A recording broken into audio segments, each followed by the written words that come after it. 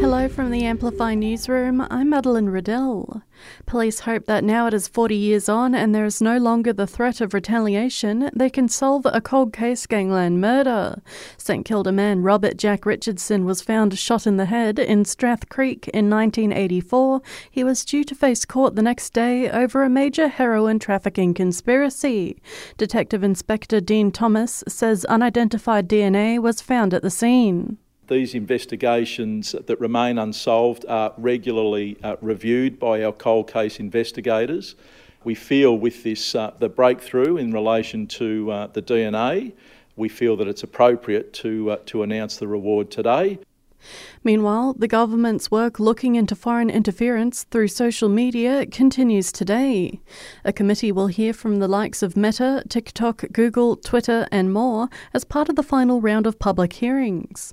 Authorities tasked with tackling foreign interference are expected to front the hearings tomorrow. Recommendations are expected in August. An Australian man sentenced to 12 years jail in a Vietnam prison on national security charges has been released. Chow Van Kam was detained in 2019. He's now been reunited with his family on Aussie soil. Meanwhile, every Aussie doctor will soon be able to prescribe and hand out the medical abortion pill under major changes.